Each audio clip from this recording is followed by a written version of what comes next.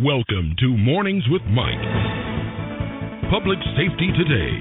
Grab a coffee and sign up to receive your call-in information. Be a part of the show.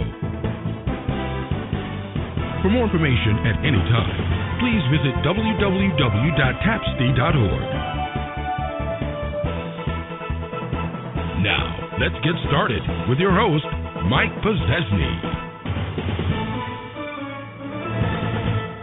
All right, folks, so we're talking about the dangers within the schools and crisis intervention problems as a result of those, and we're specifically talking about types of gangs. We just got through discussing copycats and wannabes as far as getting in a short-lived membership as a wannabe kind of thing. We talked about the Aryan Nation, the neo-Nazis, and the right-wingers, and the political religious philosophies that adults are pushing on these kids and bringing them in as a result of the perceived browning of America. And then we're moving to the mega gangs. Mega gangs are started by gang members typically to create safe havens to escape the problems of big city crime. You know, the children are already members of the gangs that they try to escape. These transported gang members start their own little gangs. Indian reservations receiving families out of big cities are an example of a transient population. Mega gangs opening new territory with the increased competition in large metropolitan areas, forcing gangs to seek new territory to be able to sell mainly drugs. So we have interstate arteries, we have towns that are adjacent to where gangs have been firmly established. The gangs start to move out, and then they become what's referred to now as a mega gang, the most formidable type of gang organization, because in these mega gangs we have older adults. They've been involved in criminal enterprise for a long time. There's a clear hierarchy of memberships. They have a sophisticated organizational plan. They have gang operating rules. They may have financial backing, and all of these things cost a lot of money. So as a result of it costing money, they have to be very active in whatever their financial interests are. And the racial ethnic makeup of these gangs typically is predominantly African American or Latino in the Midwest. There may be a variety of different nationalities on the East or West coasts, but this is the stereotypical street gang of the media and what they talk about. But there are all kinds of smaller organizations. It's kind of like the Klan these days. And everybody well, not everybody, but a lot of people think when you talk about the KKK that there's this big national organization of the Klan and everybody gets along, and they just happen to have their little Klan chapter, you know, down there in Port St. Lucie or someplace. But the reality of the situation is that there's a dozen or so Klan organizations that all subscribe to the Klan ideology, but in effect, at least at this point in time, they are still their own standalone Klan organizations. They just kind of fall under the Klan umbrella. It's not that there's a national Klan leader and a bunch of small chapters and they all do the same thing under the direction of the national Klan leader. It doesn't really work that way. So a lot of these mega gangs now are starting to accumulate centralized leadership, and that's kind of the scary part, is that they're starting to organize themselves into the centralized leadership, become multi-ethnic because it increases their sales base and their revenue base, and becoming increasingly violent and bringing that violence to our schools. There's another group called the Smorgasbord Homeboys. So these are some small gangs that are started for whatever reason, but they're instrumental in criminal behavior beginning in those local areas, usually something like theft or maybe a hate crime or something. They get perceived as being social outcasts, and a lot of times what they'll do is they'll pull in different philosophies in order to be able to build their gang. It's kind of like you and I get together, decide we're going to start our own little gang. So what we'll do is we'll be neo-Nazis, and we'll hook up with some devil worship. And then what we'll do is we'll engage ourselves in auto theft because we know the return on investment is good with all that. And then we will accomplish something. And maybe 6 months down the road, the gang falls apart because we can't get more than 4 or 5 people, and 2 of them have already been busted, and people have already put leads on us. So the thing falls apart, or we grow out of it, or whatever the thing is. But in the meantime, we create violence within that school. So why do we have gangs or the threat of gang formation becoming problematic for suburban and rural areas? The development of diverse multicultural communities in the United States in the 21st century is going to become accelerated. We have white farming communities in the Midwest that have not seen a lot of integration yet, which are now beginning to become integrated. As a nation, we have always had the Statue of Liberty there holding up that light, but generally every time that there has been some kind of group which has come in and invaded the turf that is local, they have had some kind of a problem. And it has not been until recently that we have had the electronic media which has facilitated the transmission of hate speak. We have never had the capacity until lately for people to be brought together for the transmission of antisocial behavior. We have never before had the ability to produce hate literature like we have now, and hate websites, and all these kinds of things that people who are criminogenic in their thinking thrive on. People who are opportunistic use them to manipulate other people to be able to gain what it is that they want. So chat rooms and websites and emails provide gangs plenty of opportunities to be able to talk to Johnny out there in the cornfield someplace and to explain to him how, he's got big brothers back here, back in the urban areas, that will help to empower him and provide him with opportunities that he could never have had before. And all of a sudden they start finding these willing victims out there that they can manipulate and bring into the gang, because in the gang they get love. And, they do the beat-ins in order to be able to bring them in. And, you've got 6 people who will pound somebody for 18 seconds and then pull them up, and they'll all do their signs, and they'll all shake hands, and they'll all hug each other, and now you're 18th Street, and isn't life grand? Now you're loved. Because that's the only place that these kids get love. Because everybody else has forgotten what their purpose was when they went through procreation and brought somebody on the planet, which is to build that individual to being the best person that they could be. Well, you just say, well, you know what, let the government raise them. Let the schools raise them. Let the schools be the de facto parents. I don't want to be a parent. I'm too busy having fun. I'm too busy playing my video games and sitting on my butt in front of the television when I come home from work. I just want to chill because work is so high stress. I don't really care what Johnny's doing in school. I really don't want to communicate with Johnny. He's got his own Xbox in his room. Let him play in his room and let him play with his friends. And so Johnny raises himself. And we put Johnny, when Johnny leaves the home where nobody talks, well, then we put him in a school which is basically like a correctional facility, and where people still don't really associate with Johnny. And so then Johnny grows up, and what does he do? He grows up with maladaptive thinking and maladaptive behavioral traits, criminogenic thoughts, goes ahead, does what he has to do. He's been trained in what to do from playing Grand Theft Auto for the last 15 years of his life. So then he goes ahead and does some things because those thoughts have already been planted in his head, and he just graduates from the correctional high school to the correctional institution, and then ends up being part of that revolving door of justice that we already incarcerate more people than any other nation does on earth for anyway.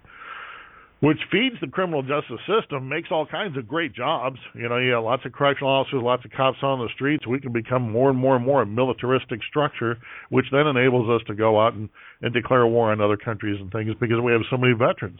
We're creating combat veterans right on our own streets. Why not put those in the military? And they're already pre-trained, and we can go ahead and send them anywhere on the planet we need to so that we can accomplish changing regimes and doing what we want to do on a global basis. So the plain facts are, when you're dealing with gangs, insofar as a school is concerned, prevention is likely to be much more effective than intervention. You want to try to keep them out. Once a gang has gotten into the school, there's the fear and intimidation factor, which is going to keep them there. You can't change gang members' attitudes about being gang members easily, and spending the amount of time and resources invested in that could much more effectively be done keeping them out. Gang members already fall into what are called at-risk student categories. At-risk meaning that a young person is liable to be an academic or social failure when his or her potential for becoming a responsible and productive adult is limited by barriers. These barriers can be at home, they can be at school, they can be in the community. But these people become truant, they have problems with the legal system, they're characterized by impulsive behavior and anxiety and depression, typically will end up using drugs to self-medicate. to bring themselves back in. Jeffrey Dahmer, look at him. His father was a chemist, but the kid was an alcoholic by the time he hit high school, had vodka stashed in his thermos right there in his wall locker. So the drug use, the suicidal ideation, the learning difficulties all become part of the identification of these students. Melton in 2001 called these kids phantom students because, like the Phantom of the Opera, they would wear a mask for the rest of society to hide all their emotional scars, but they would remain in the shadows of the overall school culture. And those are the kids that we have to worry about. There's a lot of different approaches that have been tried with children who make up the bulk of gang membership, and some of these things are more attractive and more effective than others. First one being counseling. Counseling in the sense of having a continuing person-centered, non-evaluative, non-judgmental dialogue with a gang member is one of the least effective things you can possibly do. These kids are already alienated, they're disenfranchised, they're gangbangers, they're suspicious. They're being told by their gang not to trust you to begin with, and you're probably completely out of touch with what it is they're having to live through. If you're a school counselor, you probably have a master's degree, which means that you have isolated and insulated yourself from the level of poverty that a lot of these kids come from. However, a lot of these kids come from middle-class and upper-middle-class families. So what is it that they're about as far as poverty is concerned? Poverty of moral character, poverty of attention. Poverty of anybody really giving a damn about them as much as they give a damn about their material growth. So the kid gets angry, the kid gets mad, the kid feels empty, the kid goes and finds this gang to fall in love with because guess what? There, somebody listens to them. There they have friends. They didn't have friends anyplace else because they never fit in. So they're going to be on the defensive, and counseling probably won't work. So then what do? We have officer, school resource person. And we have the SRO program. The counselor tries to bring the SRO into the crisis situation because multidisciplinary school pupil personnel service teams, now we have to have these multidisciplinary service teams, involve the school police officers. And these are very important to stopping what we believe as being establishment types, threatening and intimidating behavior. Having police in the schools can do much more than direct after-school traffic and monitoring of ball games. The police officers who are operating within our schools coordinate Intel Pro. I mean, I hate to say that, but intelligence programs in the schools are critical in being able to work with school human services workers and the students in gang prevention programs, and in helping other things like student problem solving, finding resources, making referrals, and then the plain old stuff like deterring violence and getting information about illegal activities and things like that. So the school resource officers can be critical, but it's a sad fact that we need to have armed law enforcement officers within the schools to be able to provide the intelligence that normally students felt comfortable just going to a teacher about or going to a school counselor about.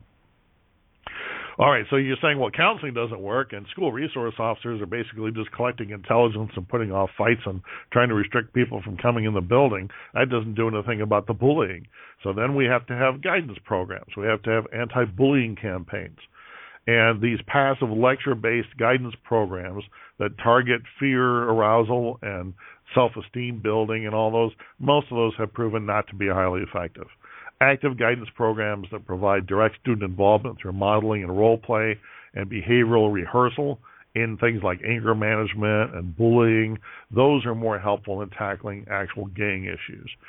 To be effective, programs with students who are involved in gangs have to have clear and easily implemented practices, and they have to be intense and continue long enough with follow-up sessions to reinforce the message, because the gang will be reinforcing their message. Your message has to be just as strong, if not more so, just as intense as more so. Bullying and intimidation affects roughly 77% of junior and senior high school students. This was a survey that was done in 2003. Glasser did a study all the way back in '69 that took a look at classroom meetings that targeted real-time school and peer problems and found that there were some advantages to having classroom meetings where people would sit around and talk about it, kind of thing.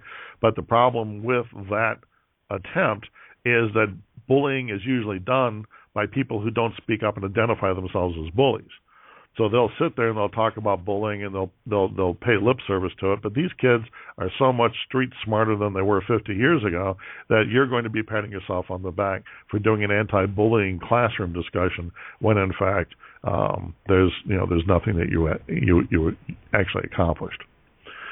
Peer counseling and peer mediation is something that's a little bit newer insofar as a national rollout in an attempt to reduce the crisis situation when it comes to bullying and gang membership and all that kind of stuff. So you think, well, it's newer, so it must be better. But in actuality, when we do outcome-based measurement of the effectiveness of different kinds of counseling, when it comes to gang membership, one of the worst approaches that you can use is to use peer crisis workers who are gang members, or for the crisis worker to try to run some kind of counseling group which is composed entirely of gang members, because these gang members who are being educated in the psychology of anti-gang tactics will just take over the group. Not only can they intimidate each other through the group process, and God forbid if you mix gang members from different gang groups within the same group, different gang members from different sets within the same group, not only do you have to worry about the potential for violence within that group, but you have to worry about the potential for violence against who it is that's trying to mediate the whole thing. There's some evidence that if we take certain counseling groups where the students are chosen from a cross-section of the school, that may help gang members look at alternatives and develop new behaviors. So when the peer counseling has worked, it has worked because there has been a group of students brought together who were from a cross-section of the school so that the gangbangers in there could see students and communicate with students that maybe they typically would not have communicated with, so that while not an anti-gang message would be being put out by them, a pro-social communication would be coming from them and that they would be exposed to, and that might work. So there's less resistance in that way. But saying, okay, well, I'm going to take these 12 little crip bangers over here and put together a group to talk to them about how bad that is, that doesn't work. Don't try to do that. Anger management. There have been a variety of anger management techniques that have been developed to work with adolescents and children. And most of these approaches involve skill training, behavior rehearsal in pro-social behaviors, and teaching the students cognitive techniques that cool off some of the way that they think that they're supposed to be handling these kinds of things.